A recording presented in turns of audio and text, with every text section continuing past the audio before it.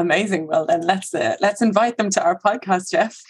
Okay, great. Well, welcome everyone. Welcome, Duncan. Duncan, I don't know if you've heard of this podcast. We're upping our game this week. You're not hosting it. Expect to be grilled. You're going to be ruined by this process. But basically, this week we've got so Sarah Edmonds, who it's funny we're going around this process of turning guests into hosts and vice versa. Sarah has very kindly agreed to become a co-host for the podcast, which is fantastic. And just like to for my sins. And to tip the hat again to ACAN and the amazing work that they're doing. So I'm looking forward to seeing how that can inform the direction of this podcast going forward. And it's nice as well not to just have, middle-aged white men telling everybody how the world should be. Yeah, I'm going to slowly push you all out, just so you know. Just so you know. So we've got Duncan on, along with Dane Ralston from IoPT Assets, an Internet of Things company who have been doing extraordinary things in terms of understanding how bad our buildings are, really, I suppose, and how to make them better. And Duncan is on, I guess, in his capacity as someone who has worked with Dane and encouraged him as a client at Renfrewshire Council to use these systems to spot problems and to actually look after their tenants. So welcome, Duncan, onto Zero Ambitions, and welcome, Dane, too. Thank you. So that's a nice introduction. Thank you so much. It's nice to be here. It's nice to be here and not have to worry about anything really, because you guys are in charge. So I'm listeners can't see this, but I'm sitting arms folded in a lovely hoodie, colourful hoodie, and I'm looking forward to the questions. Yeah, thanks. Yeah, it's great to be here. But you still have to worry about what you say, Duncan. Not really. Do you ever worry about what you say, Duncan? Say so much of it that really it's it's difficult. But no, I mean, I do. I think this is a great opportunity to talk about something really, and we talk about innovation all the time, but actually this is a really great example of innovation that I think has actually started to kind of grow in different directions. I mean, probably worthwhile me telling you what I do, because I know that we all know each other, we're all mates. But do you want me just to give you a kind of rundown in terms of what I do for the next few weeks anyway? Yeah, I would say that. And I would also say, as somebody who's really, really interested in monitoring and understanding our buildings from a retrofit perspective, I was really fascinated when I first came across the IoPT software, I suppose, and the system. So it'd be really great as well to tell us, just because you can presume that all us architects really know what this is, but give us the basics. So I took a job about 10 years ago in social housing. I've got a background in construction and energy, practical building surveying, energy management, and the job I took in the social housing social landlord was about managing assets, so asset and energy management. And probably a lot of people don't know this, that housing associations and local authorities differ in lots of ways in how they provide housing.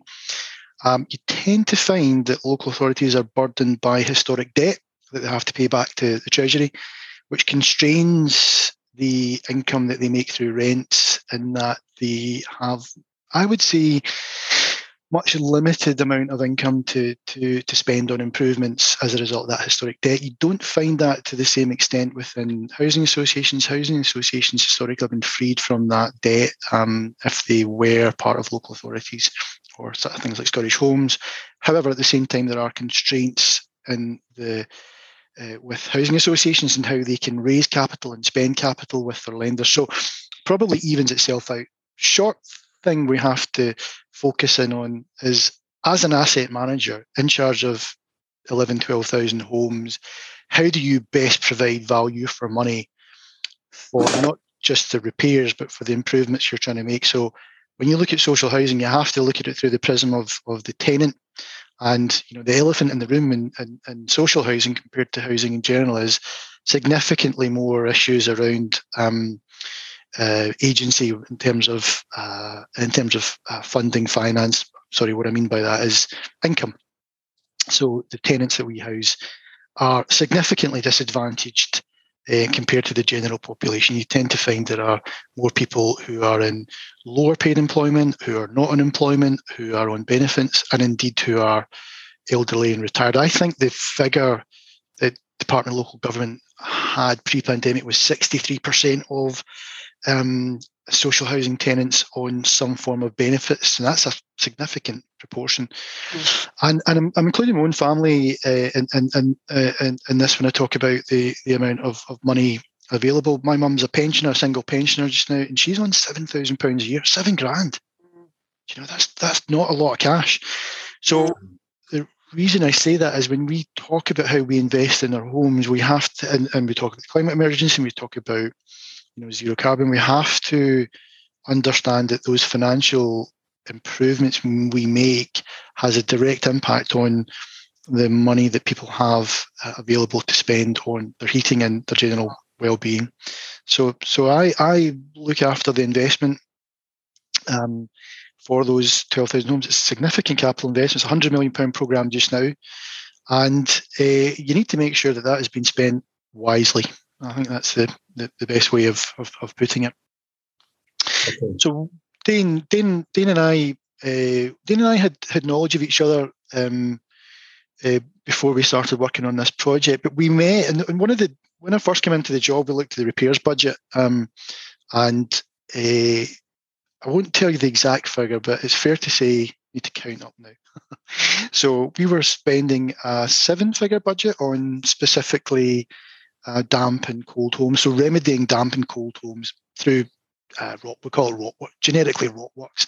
It's a term that we all know, but for the uneducated, rot works is about making good damage through things like condensation, damp mold. That kind of I think you referred to them as reactive repairs, right? Which is key. Yeah, I think you're spot on. Reactive repairs. So, if a kid breaks a window with a football, it's a reactive repair, and you can't really plan for that. That's kind of chance thing. But reactive repairs come into brackets. So you have reactive repairs you can kind of plan if you know what's going on. And that's exactly it, Sarah, because we thought, right, well, if we're spending a 7-figure sum on reactive repairs that you had better data on, you could actually stop that. You can't stop a kid chucking a ball at a window. But if you know what's going on in that pathway in a house would lead to the intervention through fabric repairs, through rot work repairs, then you have to look at that. So Dane and I were at I think it was that old chief exec at Glasgow, wasn't it? Is it Michael Matheson or one of them? And we were watching this guy perform, and I was talking about the issues we had. And Dane, you want to come in and tell us, because you were doing something equally, I thought, quite cool at the time. Yeah, I mean, we were. First of all, thank you for having me. It's great to be here. And to see if you're saying that in half an hour's time, yeah? Well, yeah, true. And not to be outnumbered by Scottish accents as well, actually. That makes a nice thing. We were working in the electricity distribution networks. And interestingly, it wasn't until about 3 or 4 years ago that I realised, actually, I've been doing this asset monitoring lark for 20, 25 years. It started off in cars, then it went to aircraft, and then ATM machines and electricity distribution networks was what we were working in whenever I first met Duncan. And basically what we do is monitor, measure what's going on in assets that are remote from the people who care about them and look after them, and make sure those assets are performing as well as they should be, for all stakeholders. So, an aircraft, it's not just the guys maintaining the engine, it's the people who are, being traipsed around the world in them as well, that care how well they're being maintained. And it's exactly the same in social housing. You have guys like Duncan, or in North Lanarkshire or Edinburgh, or wherever you are in the country, you've got guys who are maintaining and managing tens of thousands of assets that may as well, in some cases, be on the moon. They don't get access to them nearly as much, maybe as they should, or maybe they just don't have the resources to go around. So we basically take relatively simple data and give them back insights that they wouldn't otherwise get. And that can be with regards how the property is performing itself, or how maybe the tenant is having an impact on, or the tenant's situation is having an impact on the home. And there's two properties that to give you an indication of what we're looking at here, two properties that have come up with completely different customers in the last 24 hours. One where our system started alerting about the property from, literally day two. And you're seeing an average well over 70% humidity in that property. And we're seeing the temperatures going up in that property to sort of 22, 23 degrees. And yet, whenever the heating system is turned off, that property is losing 7 degrees temperature over a 3-hour period. So it's dropping all of that heat. And yet, this is a property that has had retrofit work done to it. Yeah. So clearly, something hasn't quite been done right. And yet, we've got another property with another customer where actually the landlord got in touch with us and said, has the tenant taken the sensors out and put them outside? It was so cold in the property. And when you look at the data, and again, the system had flagged it up, and that's why they were asking us about it. But when you look at the data over the last 90 days, the property is holding heat whenever it is being heated. But basically, it's gone from an average of 22 degrees centigrade in September to under 10 degrees centigrade average temperature this week. And that's not the fabric of the building. That is the tenant's situation where they can't afford to heat the home. Well, Dane, we managed to have a look at that, which obviously listeners won't have the opportunity to do. But what I found fascinating about that case was that when you looked at the historic data, you could see that the condition internally was more or less tracking the temperature externally. And immediately we all went, they're not heating their property. They're not turning the heating on. And straight away, that tells you so much and sets the picture of what's happening in that tenancy and how they're using that building. And I think just the other thing I was going to ask you was when you said that the humidity in that first example where the property had some retrofit works carried out, what would you have expected that humidity level to be at for the uninitiated? When you said it was 70%, what would have been a non-alarming level? Yeah. Well, yeah, good point. So the advised sort of humidity levels are somewhere between 40 and 60%, thereabouts now. We rarely see properties that would average around about there. Typically, you'll be seeing them towards the top end of that, 60 to 65%. Where we really see properties tipping over into significant mold growth is sort of 70% plus. Our alert would be set at around about 68%, something like that. And there's way more factors to it than that. Obviously, ventilation has a big impact on that. So if you do have even the latest passive home, if the ventilation has been turned off, it might not be that there isn't ventilation there. It might be there's perfectly good ventilation systems. But quite simply, if somebody is in poverty, doesn't really matter what kind of poverty it is, if they're in poverty and they see something that is costing them money, or they at least believe is costing them money, then they will turn it off. And we see that all the time with, the passive vents on windows being closed up, electric ventilation, mechanical ventilation having been turned off. So I'm reminded of the Scottish study, sorry for letting you off, Dane, that Professor Tim Sharp and his colleagues at the Macintosh Environmental Architecture Research Unit did on airtight homes with natural ventilation, where they inspected the condition of the vents prior to doing monitoring, and they found 63% of the vents were closed, blocked. And a similar English study for DCLG a few years before that, which found 60%. So that's the average seems to be 60 to 60% or so of natural vents closed or locked. And of course, there can be issues with mechanical.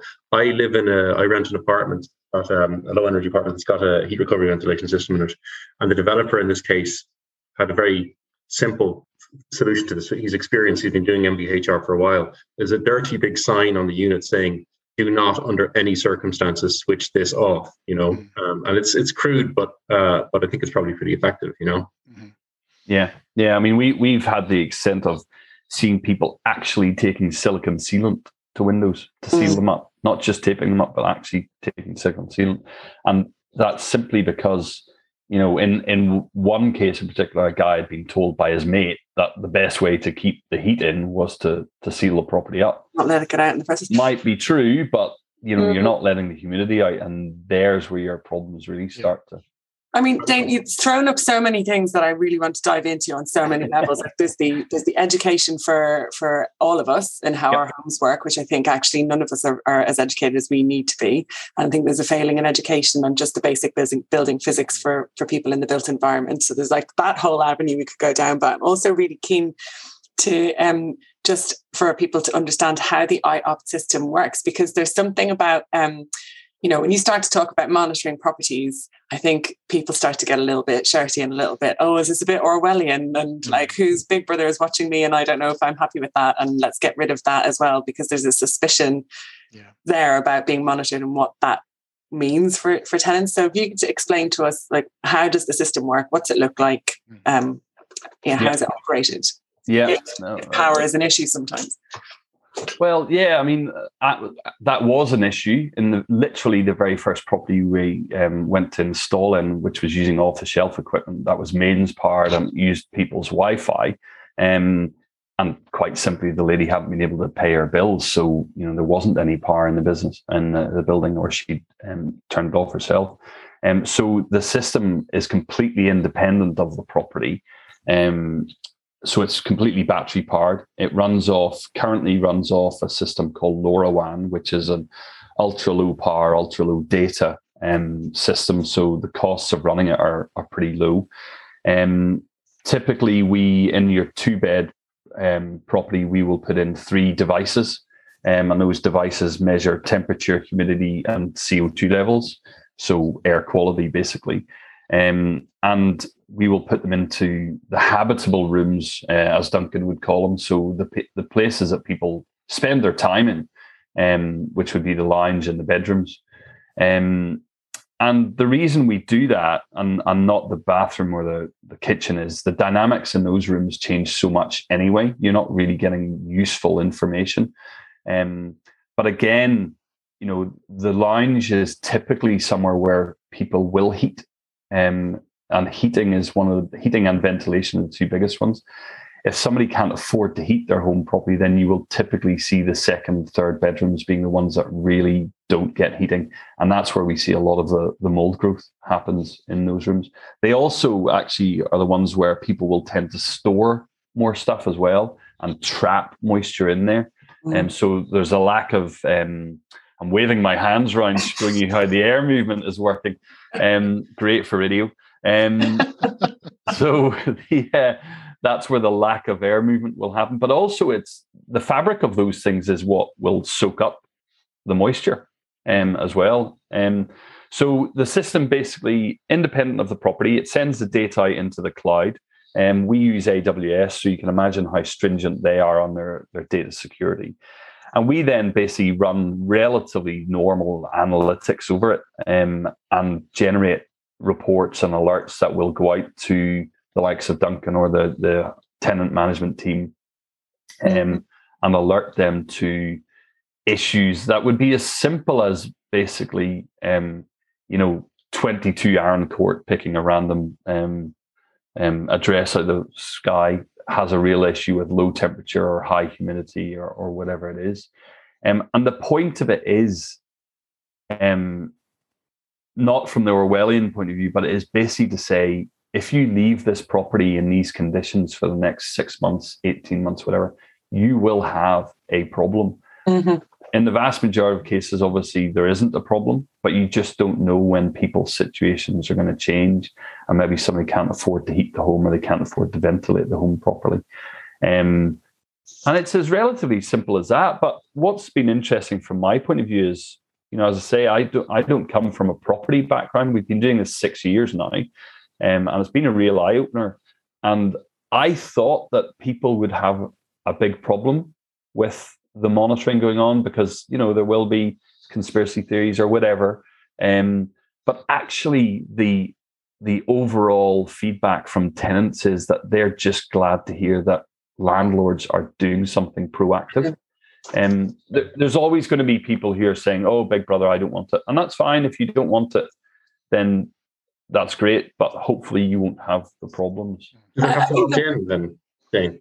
Sorry, say that again, Jeff. People have to opt in. I mean, IoPT suggests that, right? Well, all of our customers have really taken a different route to it. I was just talking to some guys down in Wales there, who are doing the opt out. We will monitor it unless you opt out of it. But what is probably consistent across all of them is that they are letting the tenants know that the monitoring is happening and why it's happening, which is more important than anything else, really. Yeah, and there's a wonderful little story you had, which I think is worth. It always brings, statistics are great, but if you can bring stories and show people a bit of color to things. This is the story of the AWOL pensioner, right? If you could just. I'm not totally sure which one this is. Rotisserie chicken in his grave right now. If you could give a wee bit of background as to what the hell I'm talking about there, it would be fantastic. I'm not totally sure which one that is you're talking about. Our issue with pensioners at the minute is that a lot of people have assumed that people will remove the sensors, and the only ones we've had removed so far have actually been in an assisted living home down in Wales. We did have one, to be fair, very early doors where somebody removed a sensor and put it in their freezer just to see if we would notice or not. But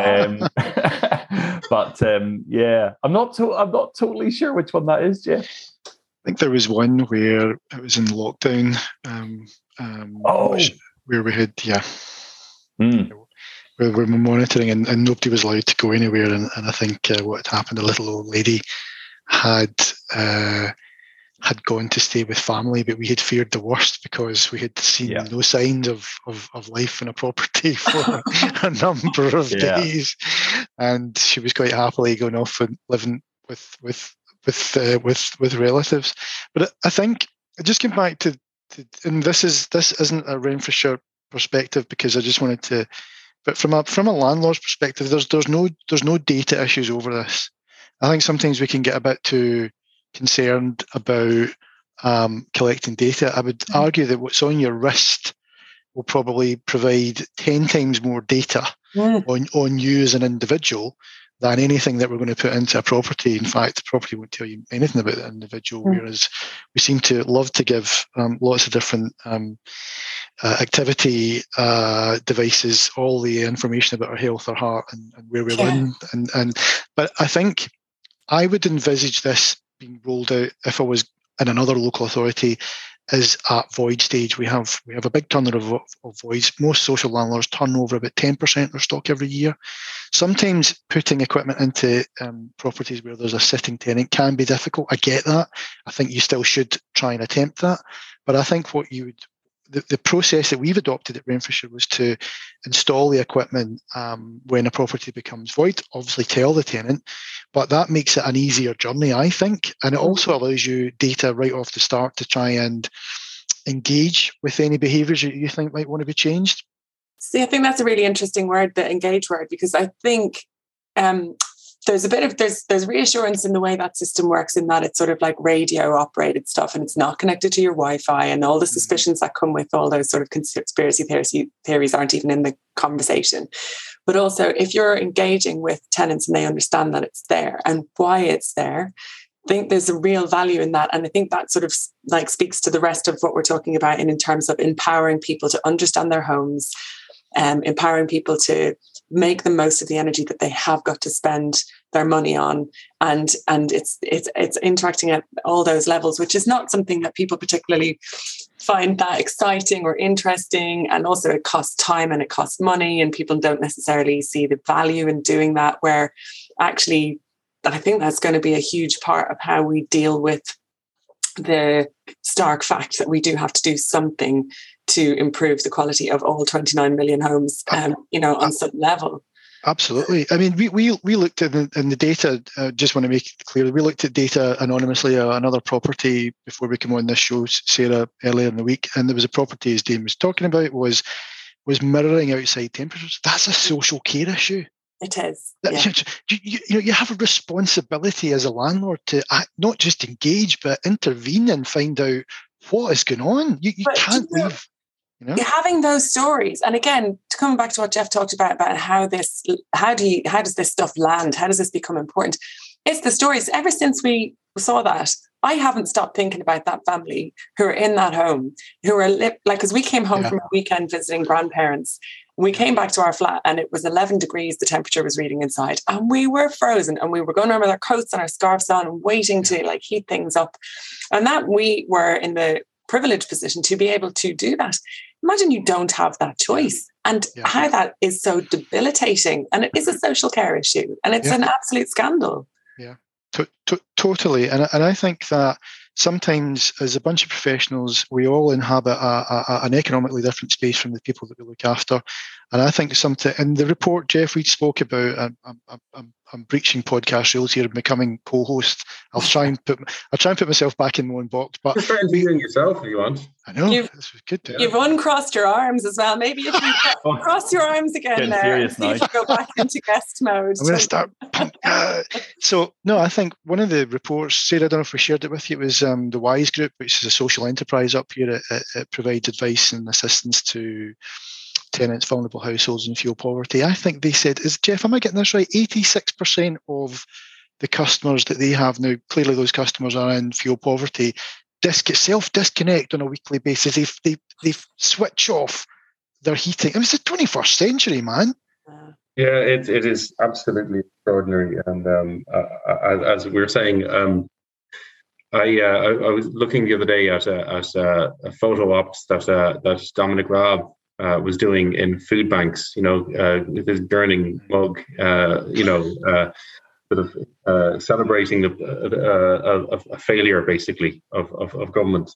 So I think we need to take it to the next level and encourage Mr. Raab to go up and take some selfies in front of people while they're disconnecting their electricity. Yeah. The next thing, it is outrageous, and I know as somebody who lived in Scotland for 4 years, how awful the conditions can be. In student homes I was renting would have been, and in fact there was one. It was a kind of mixed development of social housing and student accommodation, which is it was tough. It was tough conditions.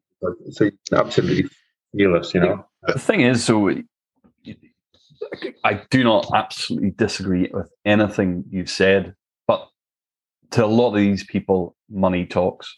Basically, the people who are maintaining and managing them, and I have not come across anybody who doesn't care about the tenants.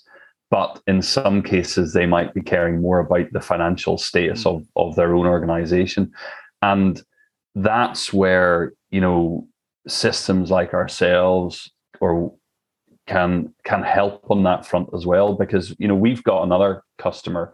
Interestingly, they started monitoring through the summer, and we didn't think they'd see as much value as we have seen through the winter. But bloody hell, it's been amazing seeing how many things. And they've had 2 properties, but one of which in particular, that as soon as the sensors went in, they started seeing that there were problems.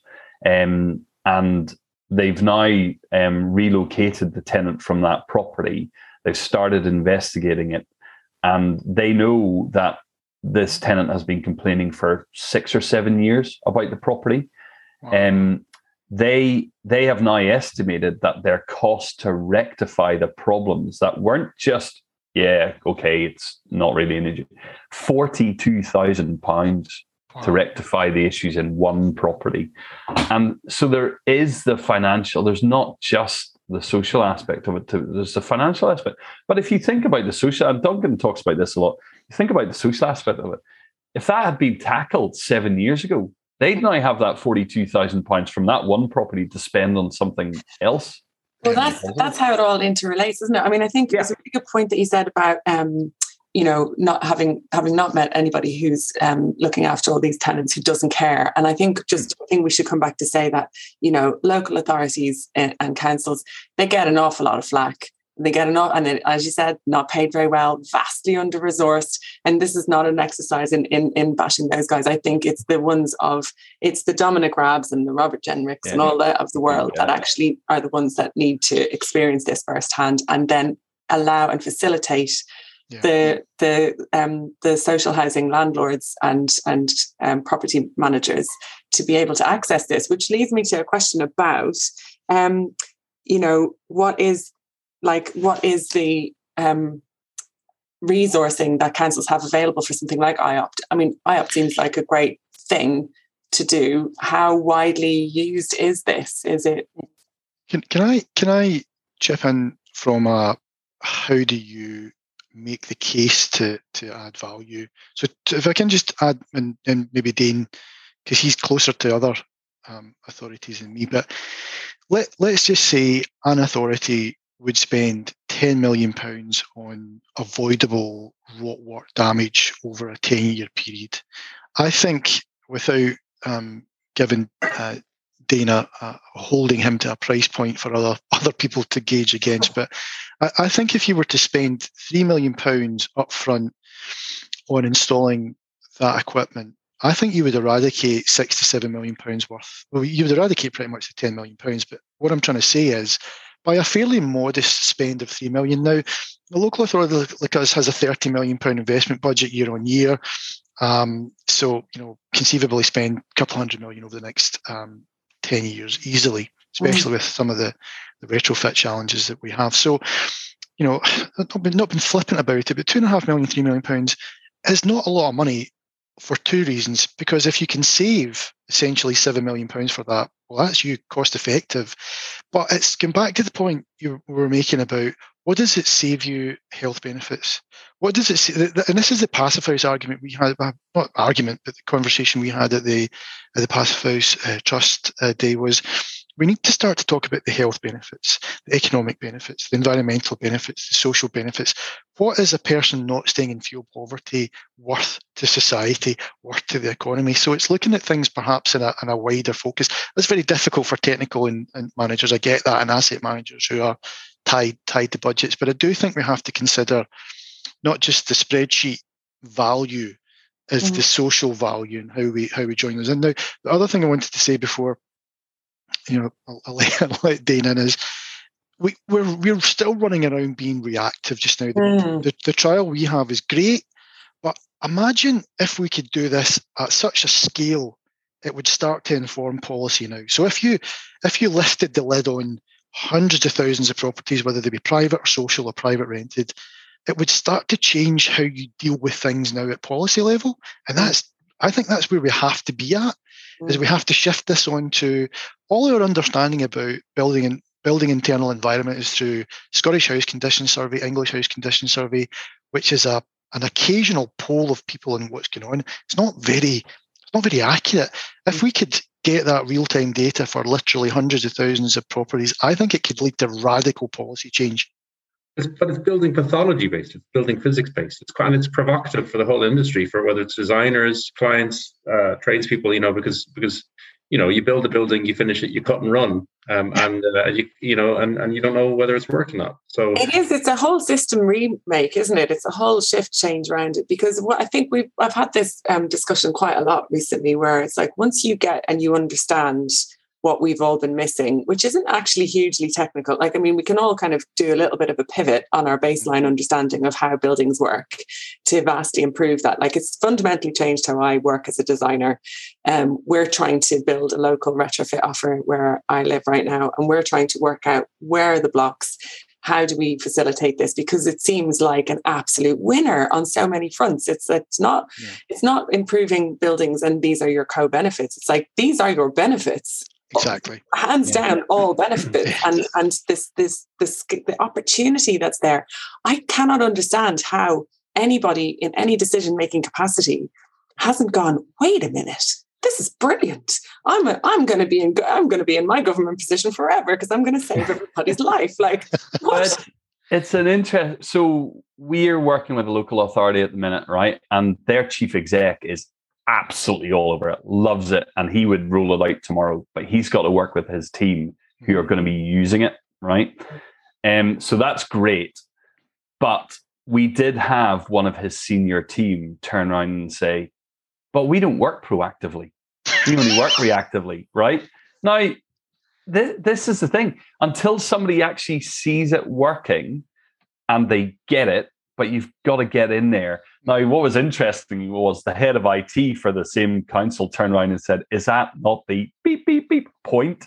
But to be fair, this guy isn't a dinosaur. He just hasn't seen it before. So he's actually now seen it firsthand, seen how it worked. He went out to a property the day after we flagged it up and said, there's something not right here. And he came back and said, there's a bloody leak from this property into the property below. So it's not just that property it was affecting, but the property below. And it's as simple as that. We are seeing a change. We have seen a lot of people, and it's that old, adoption curve of those early adopters like Duncan and Renfrewshire and, some others as well, who've gone for it. And they've been out talking about there. And now we're seeing a lot more people interested and beginning to understand what it's about, because there's that fear of the unknown. It's as simple as that. And it's also whether you're a baddie or a goodie. So I think, Sarah, you're a goodie, right? So you are going into this from the perspective that you want to help people and you probably like people and all that kind of stuff. But you need to think about it from a baddie's perspective too. I don't know whether we need to make it work from their perspective. You talk about reactive repairs. I was immediately thinking maybe it's too easy for me to inhabit the perspective of a baddie. I don't know. I was imagining you're talking about kids hitting balls against a window and breaking it, and comparing that against other kinds of reactive repairs in terms of rotworks. Well, if those kids were living in moldy flats, maybe their asthma would be so bad that they couldn't be outside throwing balls around to do the damage. So I don't think we can. I don't think we can entertain that there are such creatures. Although I think we can probably identify in our minds who we might be talking about. We might have mentioned some of them earlier on the call. I don't know. But, yeah, I think we have to. I think it's easy. It is easy to be critical of local government, but in fairness, the vast majority of Dane's clients are going to be local government guys, and I used to use the term and this isn't just a public sector thing. It's a general, rule of thumb. When you're in a job, you can easily become that little Duracell battery bunny where he just bangs the cymbals. You just do the same thing. That kind of advert where the guy's just banging the cymbals, and we all, whether it's private sector or social rented, we can get into the habit of fixation on processes, and this is how we do it because it's how we've done it. I think it has to. You have to have leaders who expand, or you have to have people who try and expand and change that. Dane's absolutely one of them, and hopefully, what we can get is an uptake that it becomes a norm. We've been talking about this, Dane. That disruptive. We hate that term, disruptive.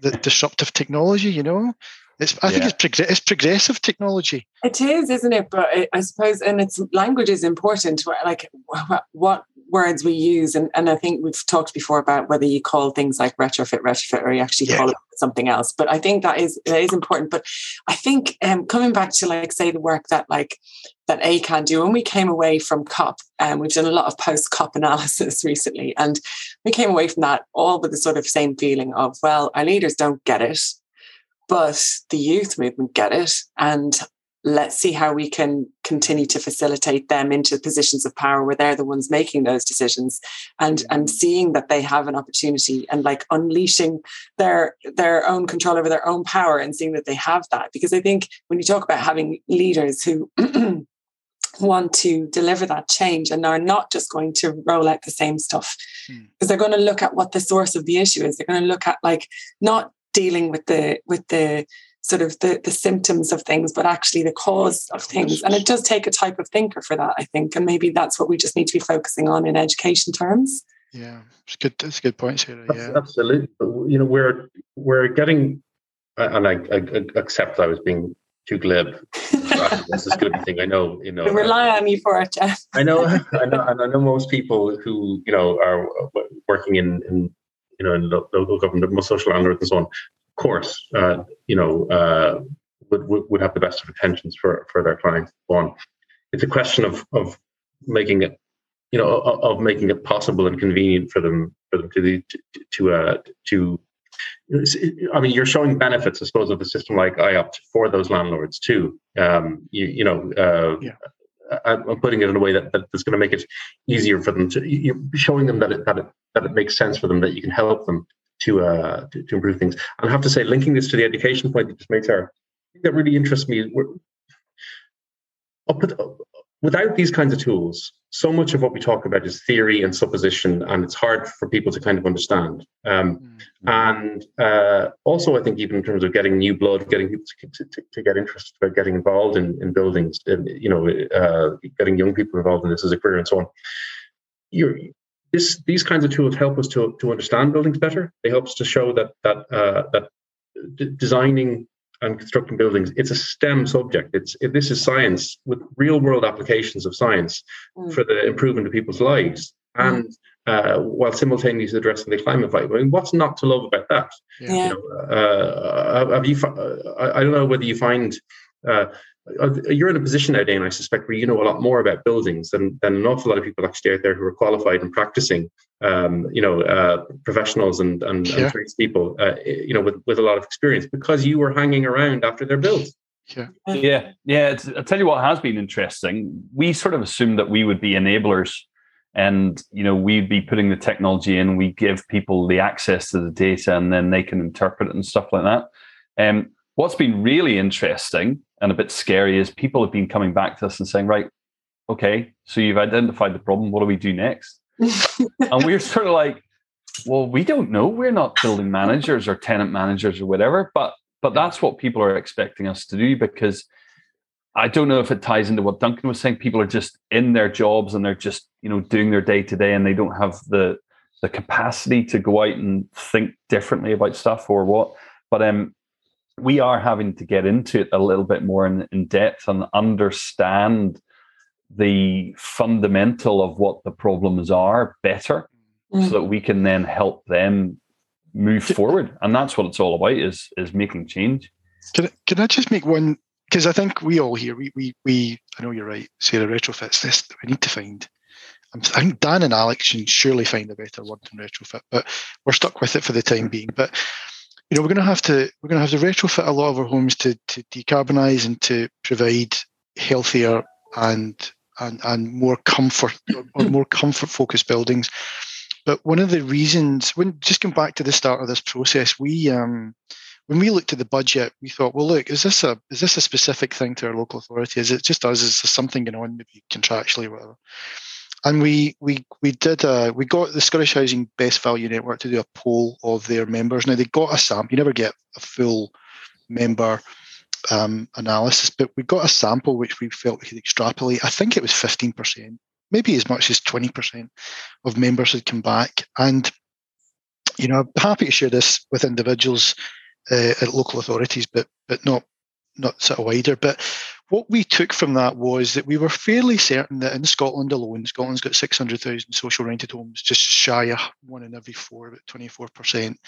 And we were fairly sure that the industry was spending about 50 to 60 million a year. This has gone back 5 years ago. That's $500 million over a decade. That's $500 million on essentially repairs that don't have to happen if you provide a different type of product, or if you intervene in the tenancy in terms of ventilation and heating. And I think, given that we're going to have this massive retrofit task, I think we have to move away from looking at the cost of Dane service to the value of it. Because let's not spend $500,000 on rotworks. Let's move that over to something way more productive. There's a finite amount of rent that we collect that we have to spend on investment, and the money that we'll have to spend achieving our targets comes from that rent. So let's make sure we maximise what's coming back from rents. And I think it's really powerful when you look at it in that kind of countrywide scale of the cost. We talked a lot as well about, I'm thinking about, shifting the focus on where the money's coming from, where the money's spending. And I think as well, like, in terms of the bigger picture of this huge retrofit ask that we've got, this like national scale issue that we are going to be confronted with more and more as we go. And the one thing that keeps coming back is this sort of skills gap, and who's out there who's able to install this, and who's out there who's able to be operatives in all of that. And we were talking the other day about, we every so often we'll just be screaming into the void sometimes and just trying to come up with ideas of like what are we missing? Like, what is going to be a really significant leverage point? And it was back to education again and saying, obviously ACAN and StuCan and that whole, they're having huge impact across architectural education across the UK, which is saying our education is failing us and we need to do better. And this is what we want you to teach us. This is what we want you to teach us. And we sort of had this conversation where I said, what if there is like an absolute mandatory module on retrofit from a systems thinking perspective, not just on this is how you install EWI, but that whole system, like retrofit as a community service, retrofit as building value in your community, and from a design perspective, but also in their part threes, like a toolkit or a manual for how you just set up on your own a local retrofit offering that you then don't need to be relying on the likes of these big architect driven practices that pay so poorly and just continue to have the same issue, like just, the same thing, people churning out crap instead of addressing these main issues. And suddenly you're building independently this new, stream of people who are hitting the ground running and able to go and conscious of it, instead of just always going, we're trying to turn this massive ship around. It's not turning fast enough. It's like, well, just start delivering it out from the bottom up, and seeing what we can do with that. Like, just change these systems from the bottom up. Really frustrating. I think that's really interesting. Jeff, sorry, you. Yeah, no, absolutely. It really is. I'd add to that. I don't know so much what the situation is in the UK with regard to our IBA in this regard, but in Ireland, there's an architect who we have on some stage, actually, Helena McElmeal, was talking about how the fee structures and stages for architects in Ireland don't include any stage or guidance on post occupancy evaluation of buildings. That's surely fundamental. There has to be, if we have any conviction about the kind of advice that's being given to people about how to build buildings and retrofit buildings, it has to be founded on, or it has to be subject to that kind of scrutiny. We have to know whether the buildings are working or not, right? Well, here's another shameless plug for ACAM, but this is the point where we're talking about a stage 8 in the circular series. They ran, they were trying to build in the circular economy principles into the REBA stages. And there's a whole series which they actually are longlisted for an ASPB award on, because it was just really, really a brilliant concept. And they're working on putting something out so that people can learn from that. But you can see all of those on ACAN's YouTube channel on that. There, I had no direct hand in that. That's just something I'm really in admiration of. But it is sort of saying the post-occupancy evaluation and turning this linear process into this circular process where we're putting the education and the knowledge back in. I'm doing loads of circular movements with my hands. Nobody can hear. You can make sure that then goes back into the architectural schools in particular as well. That should be fundamental. People should not be allowed to propose theories on how buildings should be designed unless they have some sense that there's credibility underpinning it. One thing I'd like to say, I'm going to have to leg it off soon as well, pick up the kids to go and see Santa. While they still believe. Just Santa's real for all you kids listening out there. What do you mean? Well, the kids love this. Yeah, exactly. Just to address this, one point to address, Dane, for any of our more conspiracy averse listeners out there. When you talk about information going back into the cloud, you can confirm that the cloud it's not on a mothership where the spaceship and space lizards are observing the data so they can find out when the occupants of buildings are ripe for definitely cooking not. and eating. Yeah, definitely not. And it all sits in the UK as well. That's the other thing. This is a shameless plug for my future employer, but I do think that what would be really interesting is more analysis of new build and post occupancy new build, because we have an accepted narrative amongst policymakers that any new build is good. And I think there's a massive question mark over. I know, because I live in a new build and it costs more than the previous Edwardian townhouse that I had to heat. So I think we need to shine a light on that in terms of what we're building to regs just now is not as amazing as perhaps politicians would have us believe.